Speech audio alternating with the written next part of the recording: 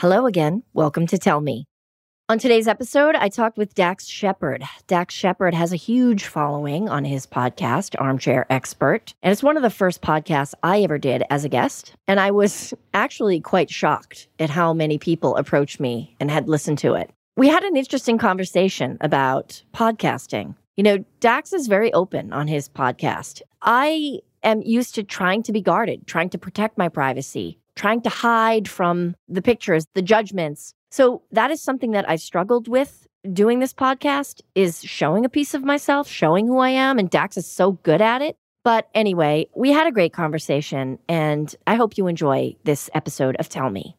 Knowing how to speak and understand a new language can be an invaluable tool when traveling, meeting new friends, or just even to master a new skill. But it's not always simple when you're bogged down by textbooks and structured classes. That's why so many people trust Rosetta Stone. Rosetta Stone is the most trusted language learning program, available on desktop or as an app. It truly immerses you in the language you want to learn, like Spanish, French, Italian, Chinese, and more. You won't just be studying English translations. The Rosetta Stone intuitive process helps you pick up a language naturally, first with words, then phrases, then sentences. Don't put off learning that language. There's no better time than right now to get started. For a very limited time, listeners can get Rosetta Stone's lifetime membership for 50% off. Visit rosettastone.com/rs10. That's 50% off unlimited access to 25 language courses for the rest of your life. Redeem your 50% off at rosettastone.com/rs10 today.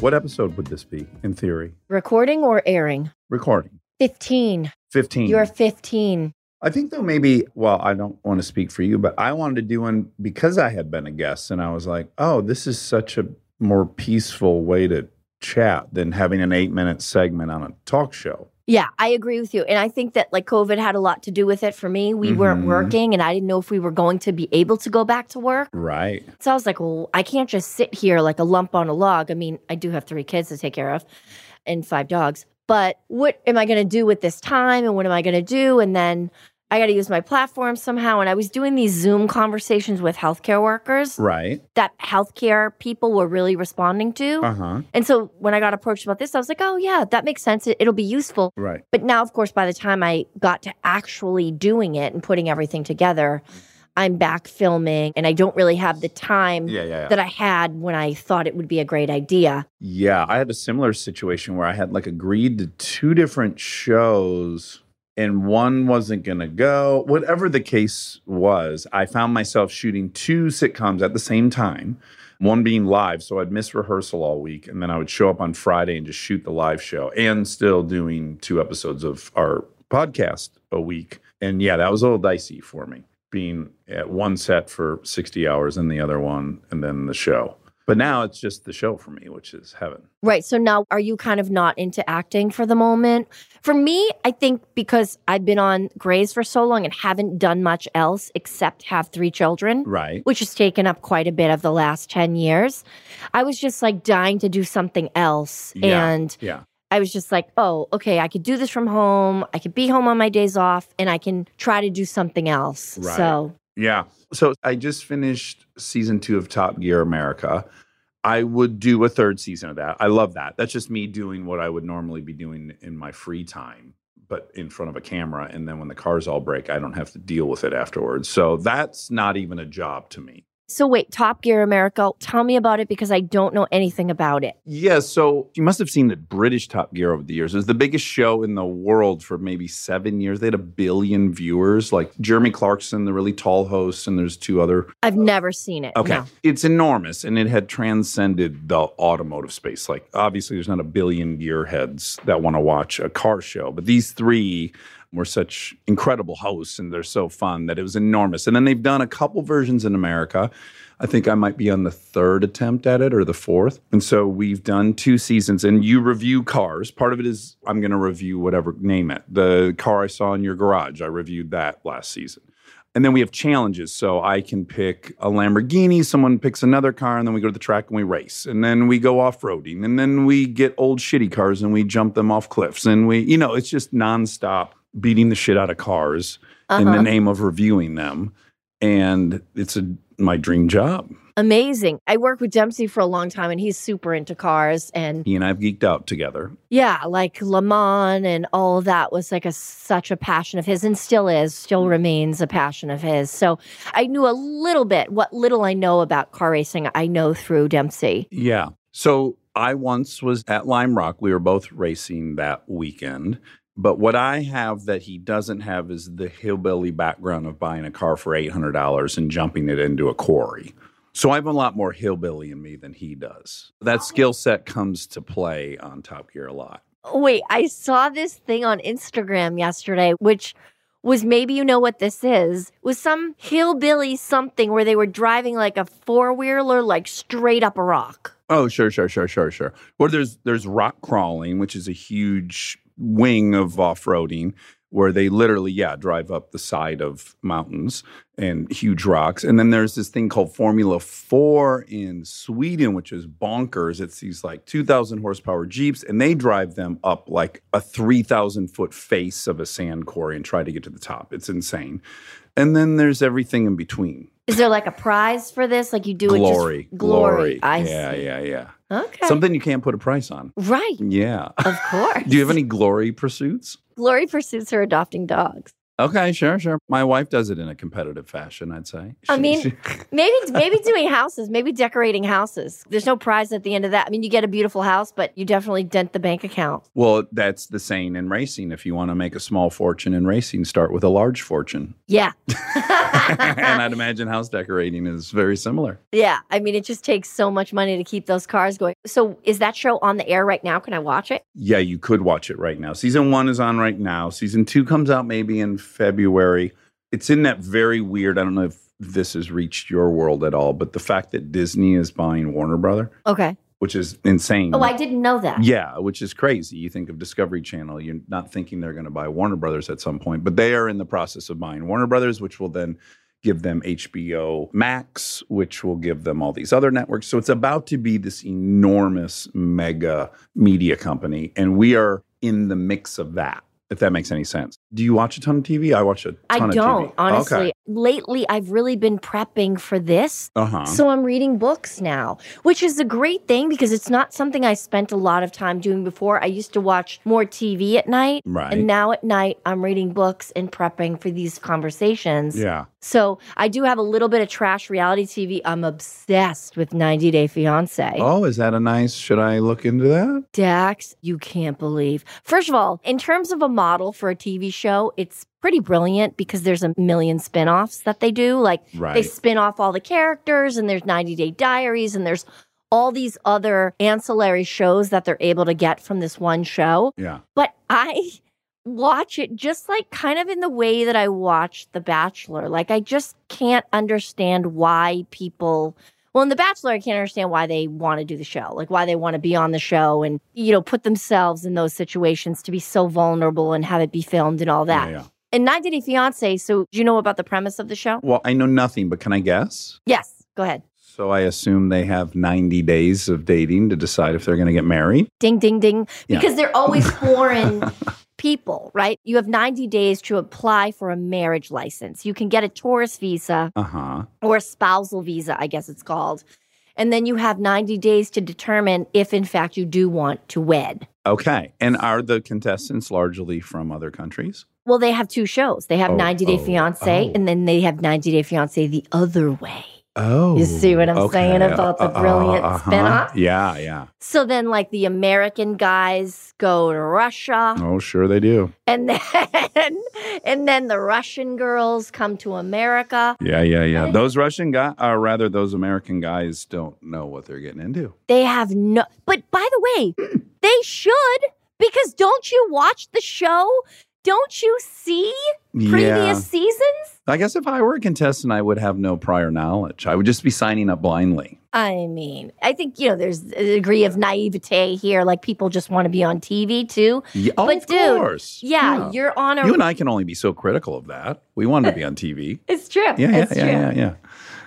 I certainly, as a teenager, if you would have said, like, you want to be on a reality show where you're dating people, sign me up. Of course I would have done that. Really? Yes, as a teenager, I just wanted to be on TV. In any capacity, like as yourself? Sure. In the notion that I would get paid for it too. I was broke. So all of it seems like a win. I would probably ignore the many people that didn't build careers from it and just focus on the handful that have somehow managed to make a lot of money ongoing from it. And I would just, I'm grateful that's not what my trajectory was, but I'm talking teenage me or 20-year-old me.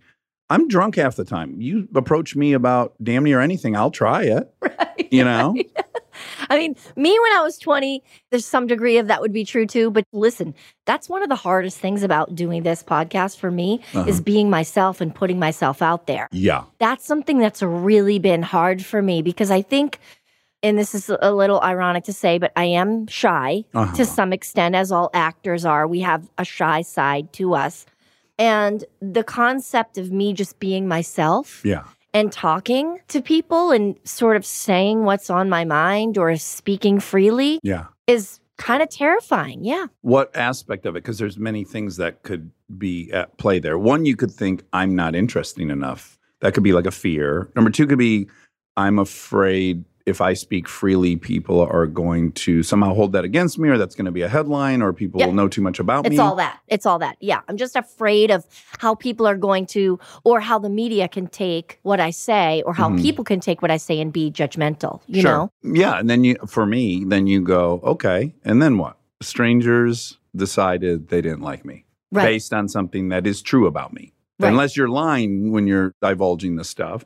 If I say something that's honest for me, and someone doesn't like me as the result of that, I can live with that outcome, you know. When is your birthday? January 2nd. Are you a January person? No, you're a Capricorn. No, I'm a Scorpio. My birthday is November 10th. November 10th. Okay, Yeah. my brother's the 13th. Okay, so tell me the trademarks of a scorpion. I don't know. Well, Scorpios are pretty intense. Oh, I but said think scorpion. I think Scorpio. a Scorpio. Okay.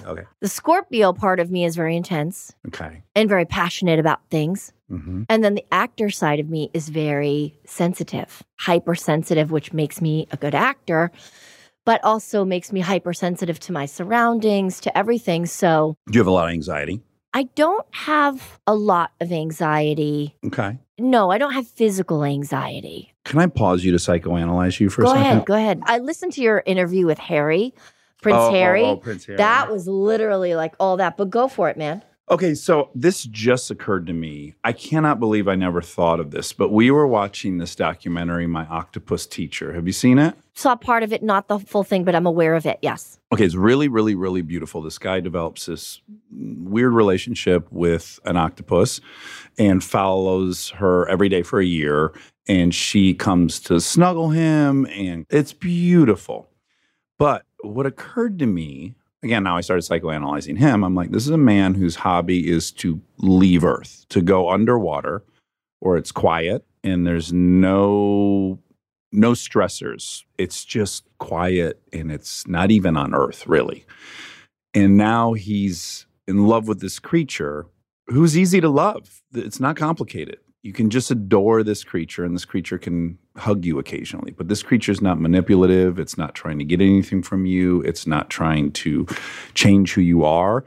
And I realized it's a very simple way to love something without any of the complications. And then I quickly was like, oh man, that's, I think, the appeal of dogs too. And I said to my wife, who's had a lot of complicated relationships in her childhood that are exhausting and take so much out of her. I said, I wonder if some of the appeal that you have, you know, this fascination with dogs is simply that. It allows you to love something that's not complicated.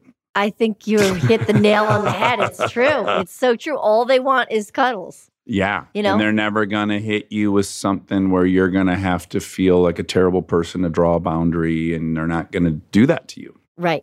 Yeah, they don't require a lot. And if you're like they're not gonna codependent, judge it's you. hard for you to draw your boundaries. This is very easy because this is an animal that you can do it with. Right. She seemed on board with that assessment. I am too. I am too. But wait, so are you calling me codependent? Well, what I'm guessing is that perhaps you had a parent that was really challenging to navigate. Definitely. Yeah, my dad was super challenging to navigate because he made terrible choices. Yeah, and then the love came with a pretty hefty cost. Yeah, I think my dad was a very Is he sort dead? of... He is, yeah. This is embarrassing because I certainly knew this about you on the day I interviewed you, and now I've forgotten. Oh, no. But my father, too, is dead. So, okay, we'll talk with reckless abandon about our dads. I mean, listen, he was a great guy, but, his wife died and he had 5 kids and he didn't know what to do. That's right. Yeah. That's right. That's He right. didn't, my mother, died of an accidental overdose. Mm-hmm. And she had a great deal of pain and had a lot of surgeries and things like that and had back pain. Mm-hmm. And her death was unexpected. And so I think that he just didn't know, what to do. Yeah. And he thought that the best thing to do to take care of these 5 kids was to get another wife in there In as the mix. quick as possible. Yeah. Almost like it was the 20s and y'all lived on a farm or something. Right, which is a ridiculous idea because we lived with my grandmother. Okay. So my dad's typical Italian guy who never left his parents' house, Mhm, right? mhm, mhm. So I lived with he married The my cooking's mother. too good. I wouldn't have either. Yeah, he married my mother, had 5 children at home Oh, my in his God. parents' Oh. house. So we really did have people to take care of us. It wasn't, Right, right. he didn't really need to He was race panicked. he was Yeah, panicked. and he made a bad choice, probably. Yeah. Or several. I don't know. My mom made several bad choices. Yeah. As have I. Yeah.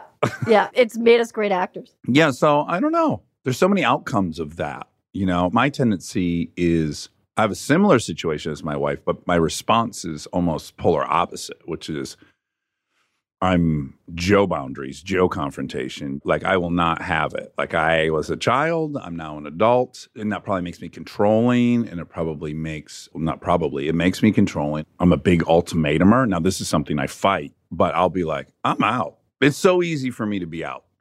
I won't be in a situation I don't like. That was the Right. commitment to myself when I left. Was I won't be in a situation I don't want to be in, which is Right. dangerous. Yeah. So you're married to another actor. Uh-huh. And what's always interesting to me is the experience of male actors to female actors Mm-hmm. and sort of how our experiences differ. Sure. I think it's safe to say that men have a lot more power in Mhm. our business Yeah. than women do. Yeah. There's exceptions, of course, and my wife is one of the exceptions. But yes, in general, 1,000%. Yes, but even if she's an exception, I'm sure, as with myself also, the appearance of the use of that power. If you have boundaries Yeah. historically in show business, you're a bitch. Yeah. As opposed to someone who knows what they want and who is assertive and has a vision. So yeah, 1,000%. I agree with that assessment. Does she ever see you deal with situations and it's just if I ever did that? No, but she's a really terrible person to draw comparisons with because she is a boss on a level I've never been a boss on a set. Uh-huh. But it's through insane kindness, which I don't have the capacity for. She's so likable. Uh-huh. People generally want her to be happy, but she's a fucking machine. This is why I love working with her. She is an AD at heart. Way before she's a good actor, she could have been the best AD to ever live. She's like, why aren't we lighting 3C? We should probably start lighting 3C because we're going to wrap here in 4 minutes. And we should block shoot this. Let's just pull up tomorrow's, that's her on a set. But Right. with cotton candy surrounding all the delivery. So everyone's just so delighted to be, what a great idea. So Right. if you're as cute and likable as her intrinsically, then you can be a boss and they won't call you a bitch. But only that. Right. I'm agreeing that if that's not your approach, Yeah. if you're not Yeah. the 1 in 10 million that can operate the way she does, then yeah, you're fucked. I can't tell you how many women I interview who have gotten that label by simply doing something I would do. I'll say I won't do something.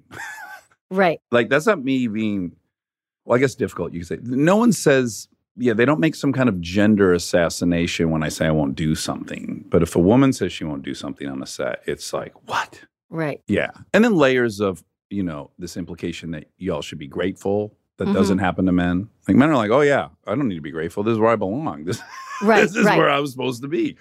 And But I men, think men when- can celebrate how much money they make, and it's Yeah. less appreciated when women do it. Or, Well, yeah. yeah, it's historically emasculating if your wife makes a lot of money. I myself have had moments where I'm I'll just say this. I've liked the years I made more than her. I feel more oh, right, this is what a man's supposed to do. I'm supposed to be the earner. It's complicated. And I don't think of myself as someone who's stuck in the 50s. It's just when I grew up, how I grew up. I have had a journey of being partnered up with someone who's an earner and a creator and has their own shit. You know, like it's been a ride. Kids solved it for me. Thank God. So I got to say it's been 8 years since I even thought of that stuff. But there were definitely periods. Or people say snide shit on Instagram. Like somehow my wife pays for everything. That shouldn't bother me at all. I know how much I make. It's a lot. Yet 2 days later, I'll be hearing that fucking tweet in my head. Really? Because that's an emasculating, that person said that to emasculate me, that other guy, you know? Right.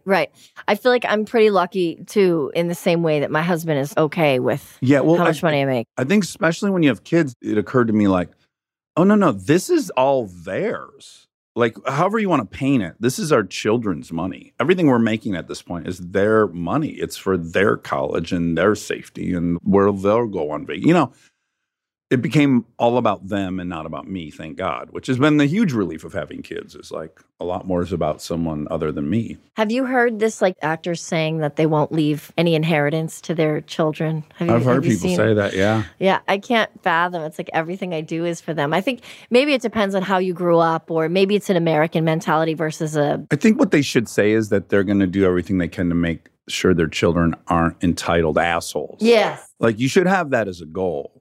But that's not to say not leaving them money is going to ensure you that happens, or that leaving them money will make them that. I can tell you from my own personal experience, and I know from your history as well, I wanted fucking money. We didn't have any. I wanted that bike, and I wanted those clothes, and I wanted to go on that vacation. I coveted money and pursued it unhealthily most of my life.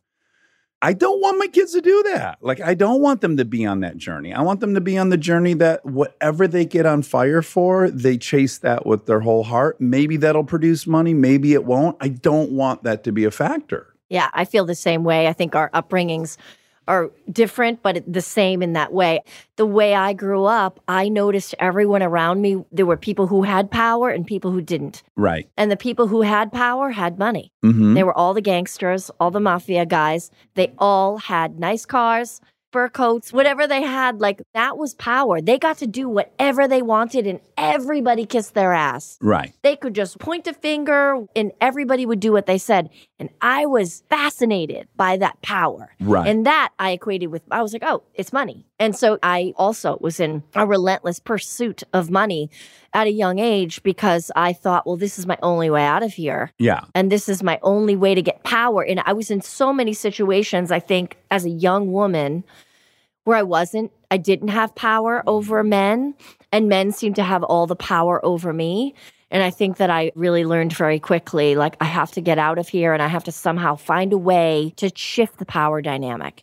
And that started my sort of pursuit. But I wonder if you had the same experience that I had, which is I do not want the money I've earned to go away. I'm not saying that at all. Money definitely makes my life easier. Mm-hmm. But when you grow up with that fantasy about what money is and you get it, my experience and most people I know who did it, there's no magic light switch. It's not like you look in the mirror and you're like, oh, that thing I've wanted my whole life, I have it now and it's solved something or cured something, or I am now the person I thought I would be because of it.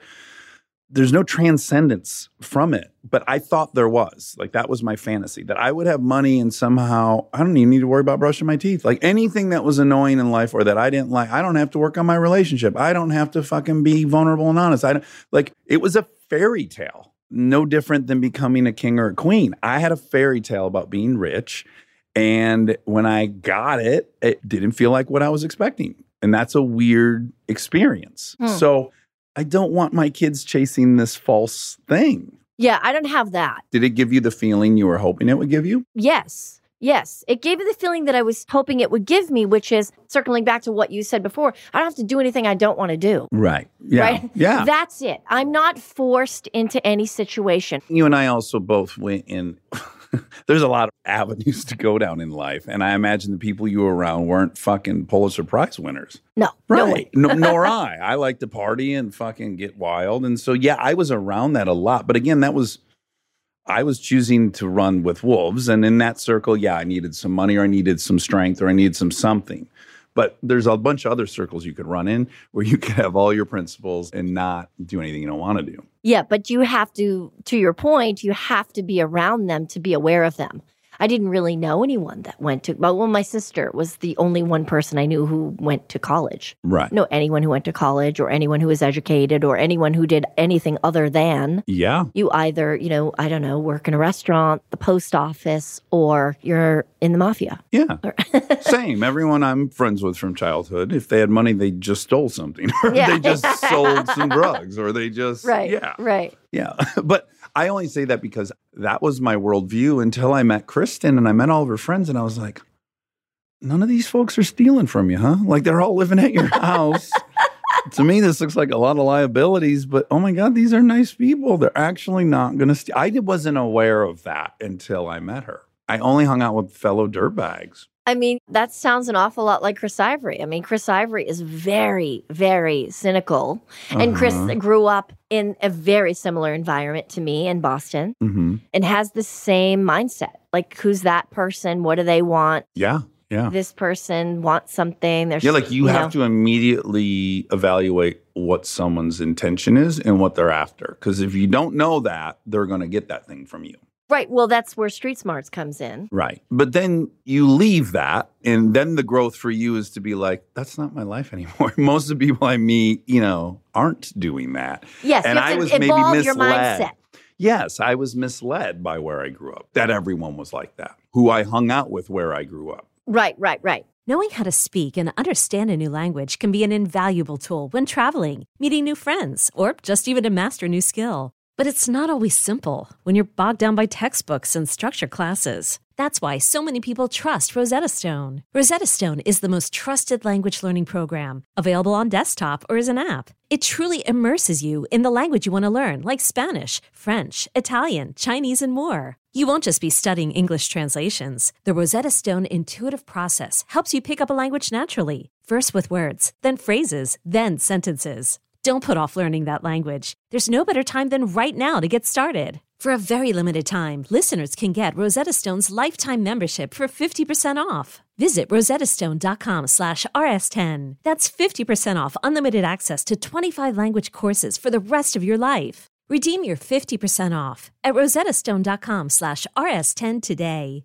Is your child struggling with a specific subject or need help with homework? Are they asking questions that you're not sure you can fully answer? IXL Learning is an online learning program for kids. It covers math, language arts, science, and social studies. IXL is designed. This program will improve your kids' grades. Studies done in almost every state in the country. The kids who had IXL are consistently doing better. Powered by advanced algorithms, IXL gives the right help to each kid no matter the age or personality. And it doesn't have to eat up all your time.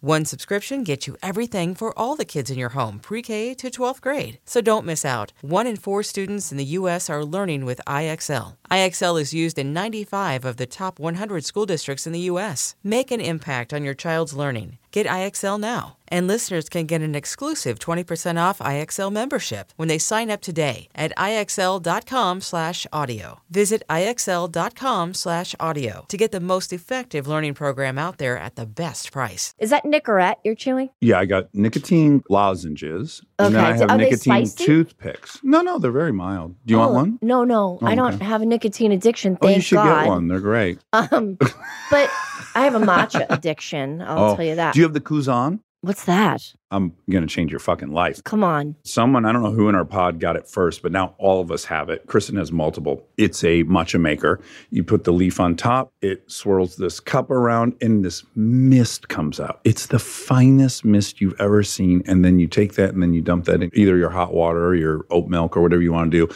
And it's the best matcha you'll ever have in your life by a factor of 3. Okay, question. Kuzan. I think C-U-Z-O-N maybe? Kuzan? Is it better matcha than they make at Maru? Yeah. So Because Maru... Monica, who you met, Monica's now a matcha junkie, and she goes to Maru almost every day for hers when she's out of leaf for her Kuzan. I mean, that Maru, they're killing it. Maru is like a local coffee place around here. And literally the line is down the street every single day. Yeah. I've not been, but she's gotten me takeout from there. Yeah. It's a very nice matcha. They're killing it. I think that, and it was driving me nuts. Because I cook and, I dabble in the kitchen. And I was like, what is it? Like, I got the same oat milk, barista oat milk that they use. Yeah. And I have a very fine quality matcha powder. And I was like, why can't I make it? because they put a little bit of agave in it. Oh, okay. And I well, wasn't you could do doing that. You could do that. You're almost a therapist at this point, right? You're very good. You're a very good therapist. I listened to your episode with Prince Harry.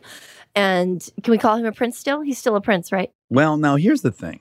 Because there are a handful of things that will get you in headlines. And I don't want to be in a headline. Yeah. But I was just in England for 2 weeks. And I had a lot of fun asking people what they thought of this whole situation. Because I realized it's a much different reaction here in the States than it is in England. Uh-huh. Even for people who don't believe in a monarchy or whatever. And I think there's some degree of patriotism we all have. And I can understand it. Mm-hmm. I love Harry. I ended up loving him. I didn't think I would. I don't believe in monarchies. I ended up loving that guy. But I will say, they just had another baby maybe, and they named the baby after a queen or something. That I'm a little bit like, fucking get out. Like, it's not, like, I get it that the whole system is fucking cancerous. I agree. Let's not perpetuate it in any fashion. Don't call yourself a prince. Don't name your, So I got judgmental of it. Yeah. And I love the dude. And I think he should have left. It sounds insane to me, what they went through. He lost his mom. So instantly I feel a kinship. And you are in prison in that life, which is I don't want. So I get it. But that episode that you did was really great with him. The two of you was like one therapist interviewing another therapist. It's funny, I've only done a few podcasts. And yours, everywhere I went. Really? People were, and that's when I knew, because I wasn't really a podcast listener per se. Right. Wasn't something in my daily repertoire. And then so many different types of people came up to me, whether I was in Italy, the butcher counter, like so many people.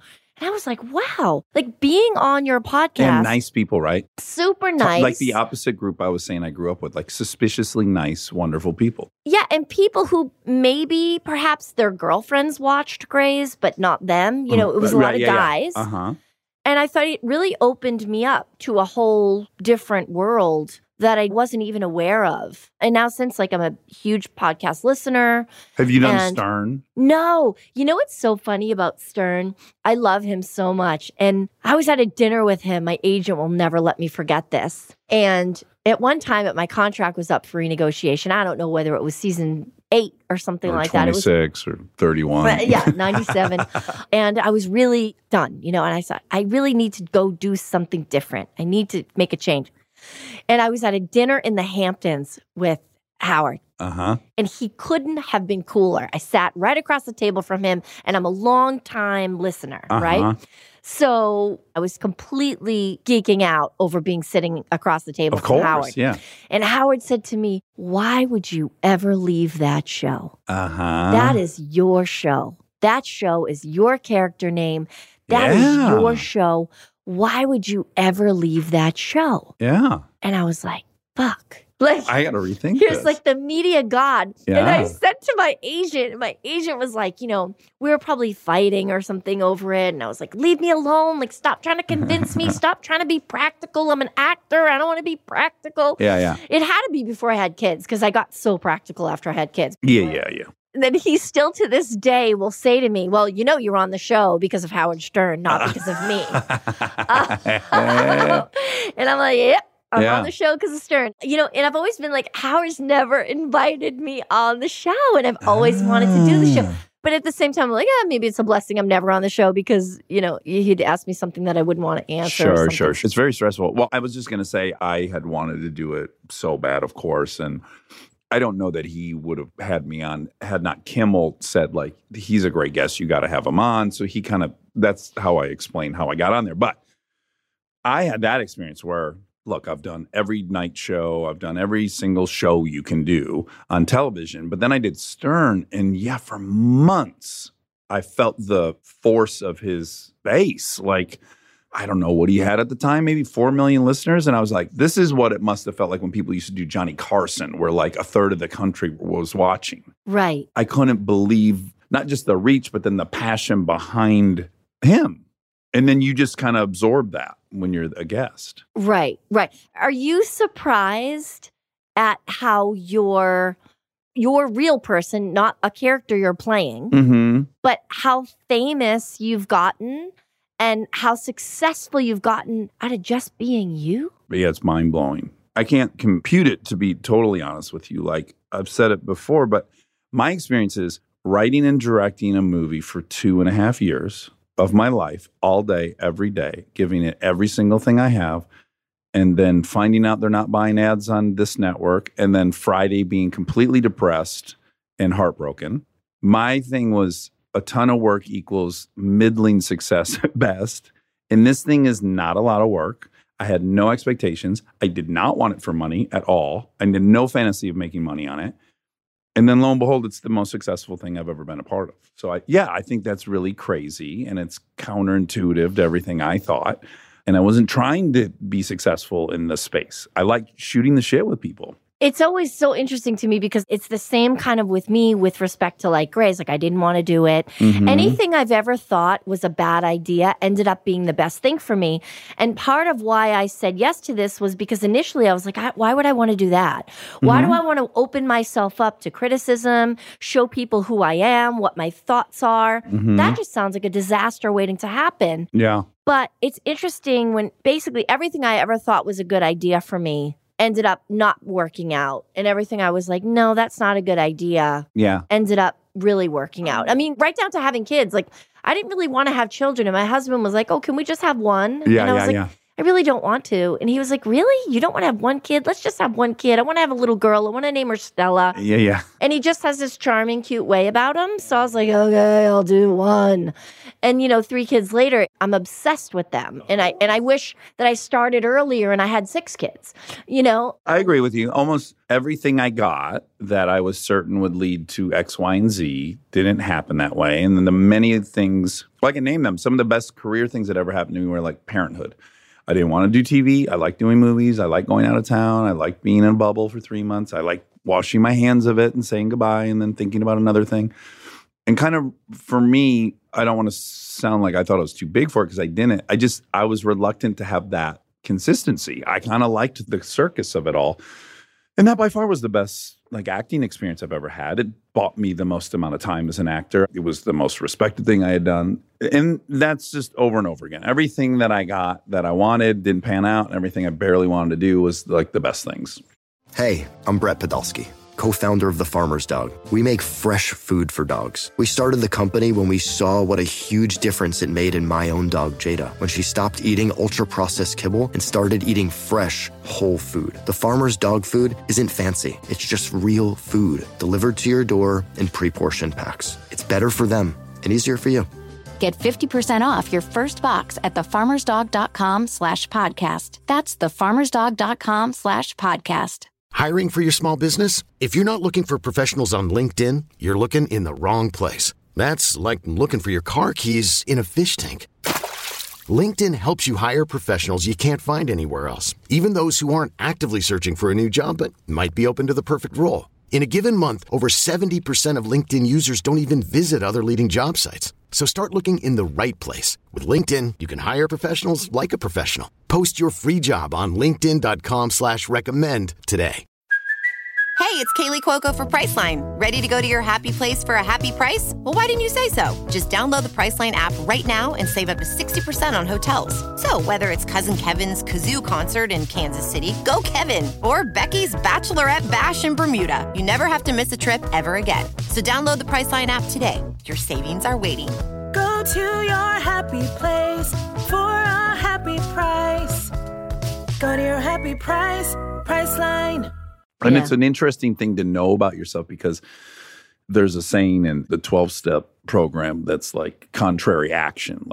We know what happens when you make these decisions, when you decide to go in the direction you think you should. We have the results. You're here now trying to get sober. Why don't you do the opposite of what you want to do as an experiment for a minute and see how that pans out?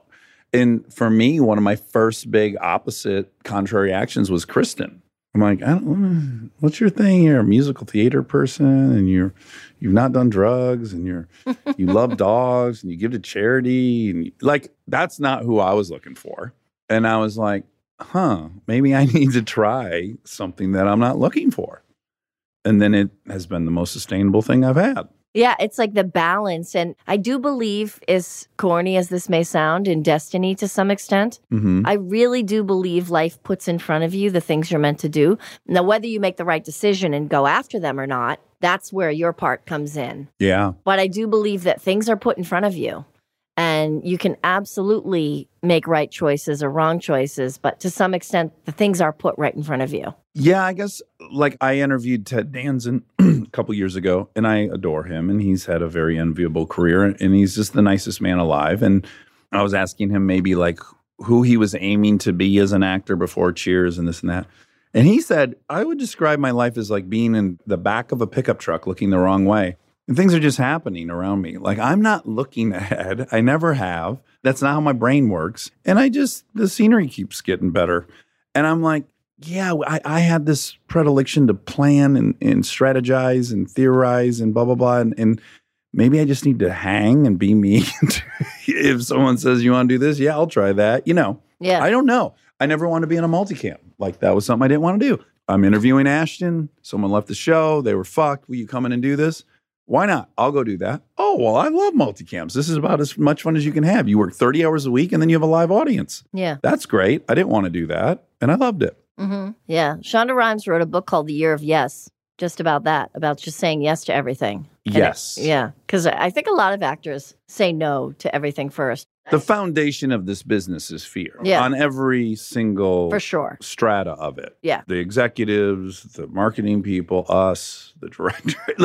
I find the same thing with this too. Like I find myself sort of like stressing out because I'm holding myself to standard of what I'm used to with Grey's, which is like insane commercial success. Right. And ultimately, it's good for me to do new things and not have the same success level and understand that it's okay. I've had to like ask myself, like, what am I doing? I'm putting insane amount of pressure on myself to have to be super successful when that's not really what this ever was about. Right. But I guess putting pressure on yourself does motivate you to succeed at things, like not be a quitter and do 97,000 episodes of a TV show. If I wasn't hard on myself, I wouldn't be able to do Grey's this long. And that level of drive and intensity that I have is partly why Grey's continues to be successful because I care so much. For sure. So it's really hard for me to do stuff that I don't care about. It's that Scorpio thing. I'm like super intense. When I'm in, I'm all in, I don't do things half-assed. My journey with work, which is far from complete, because I've written more than I've acted. I've written so much and so many lonely weeks in hotels and just draft after draft after draft. And I find the motivation to do that from fear. Either you're a lazy piece of shit, go do it, stop fucking around, sit down and do this, you're a fucking everything is negative to me. Everything's fear motivated. Like I'm doing every piece of it out of fear because I hate it. I hate sitting by myself and writing endlessly. And my dream for myself is that I can trust that I can work just as hard, but not motivated by fear and not motivated by the results. Right. That's my dream, is to like do things for the process and learn to literally shut the door after that. Like we have guests on. That's it. I walk out of the room. That's it. I don't wonder if they're going to be a 4 million download person or a 1 million download person, or if it's going to get talked. This is one of the only things I've ever done where the whole experience is just the conversation. And then everything else I don't think about. You're so lucky. I am super lucky. But you don't have that. You don't have that with anything else. So if I'm on a TV show, like I'm fucking checking the ratings of Parenthood the next morning. Why? I don't market it. I don't write it. It's not why am I, what the fuck good is that info going to do me? They'll tell me when the show's over. Right. I don't need to spend all 100 episodes worrying about if it's over. Right. I can just like it and go there and have fun with these wonderful people I work with and leave it at that. Yeah. Because me obsessing about it's not changing the outcome at all. If it did, yeah, let's do it. Let's obsess about it. But it's not changing the outcome. And in fact, the things I've been most obsessive about had the worst outcome. It's so true. It's funny. So that's what I'm aspiring to be. What kind of things do you write? You write movies? I've written a bunch of movies, a bunch of features, only 3 of which have been made, but I've also sold like maybe 6 or 7 TV shows that I've gone through the whole process of. Yeah. And then I just write. I used to. I retired. From writing? I did. Oh, you did? Yeah. Why? It was after Chips, this movie that came out in 2017, right before I started the podcast. I started the podcast because Chips didn't do well. And this whole plan I was on. I was already directing a second movie at Warner Brothers and all that was happening. And when that all stopped and I kind of was like, what do I want to do? I realized for the previous 15 years, if Chris and I are on vacation, I can see she's on vacation. But I have something due. I have had something due for 15 years, whether it's a draft of this or a rewrite of that or a pitch for this. So I just was like, I always have homework and I want to take a break of homework. And I stopped. And it's such a huge part of my identity. I take way more pride in being a writer than an actor or anything else. Like I was watching a Robert Downey interview and he said his dad told him, everyone can act, some people can direct, and no one can write. And you read a lot of scripts. I read a lot of scripts. I'd say that's largely true. Mm-hmm. The percentage of scripts I read that are good are less than 1%. And the percentage of performances on TV that I think are good are over 50%. Mm-hmm. I'm not sitting there watching TV thinking everyone sucks. I think generally everyone's pretty good. Yeah. That's not how we feel about scripts when they come along. So it's a big part of my identity. It's like that, yeah, y'all motherfuckers go do, I write. So for me to like detach myself from that was very hard. But I've been so much happier for the last 4 years not having anything due. Oh. What about a book or something? So I'm just now starting to entertain the idea of writing just for fun. Again, for process, because I do like writing. I don't like notes from studios and I don't like throwing out a third act. I don't like any of that. But I love sitting down and writing. And I just interviewed David Sedaris a couple weeks ago, and I was reminded how much I love him in his writing and the way he's moving through the world and his peculiar take on everything. And I found it very inspiring to the point where I was like, oh, maybe I am ready to like write in a different way without any deadlines or homework. I mean, that's what it's all about. Your next move is always what inspired you to do it. Yeah. You can never just make the next move to make the next move. Your next move always has to be inspired by something, or inevitably always will be inspired by something, whether you realize it or not. I agree. I often was making moves that were a part of an 8-year plan I made as a different human being. Right. You know? When actors try to plan out their career, I don't think it ever goes well because you're overthinking it. You know, there's actors who are like, well, I want to do, serious movies. Well, if you want to do serious movies, they're never going to come for you. Well, they don't even make them anymore. Yeah, there's that too. Yeah. This was super fun, as always. Thank you for running up the street. It's my first time I've ever been able to ride a moped without a helmet to an interview. I enjoyed it greatly.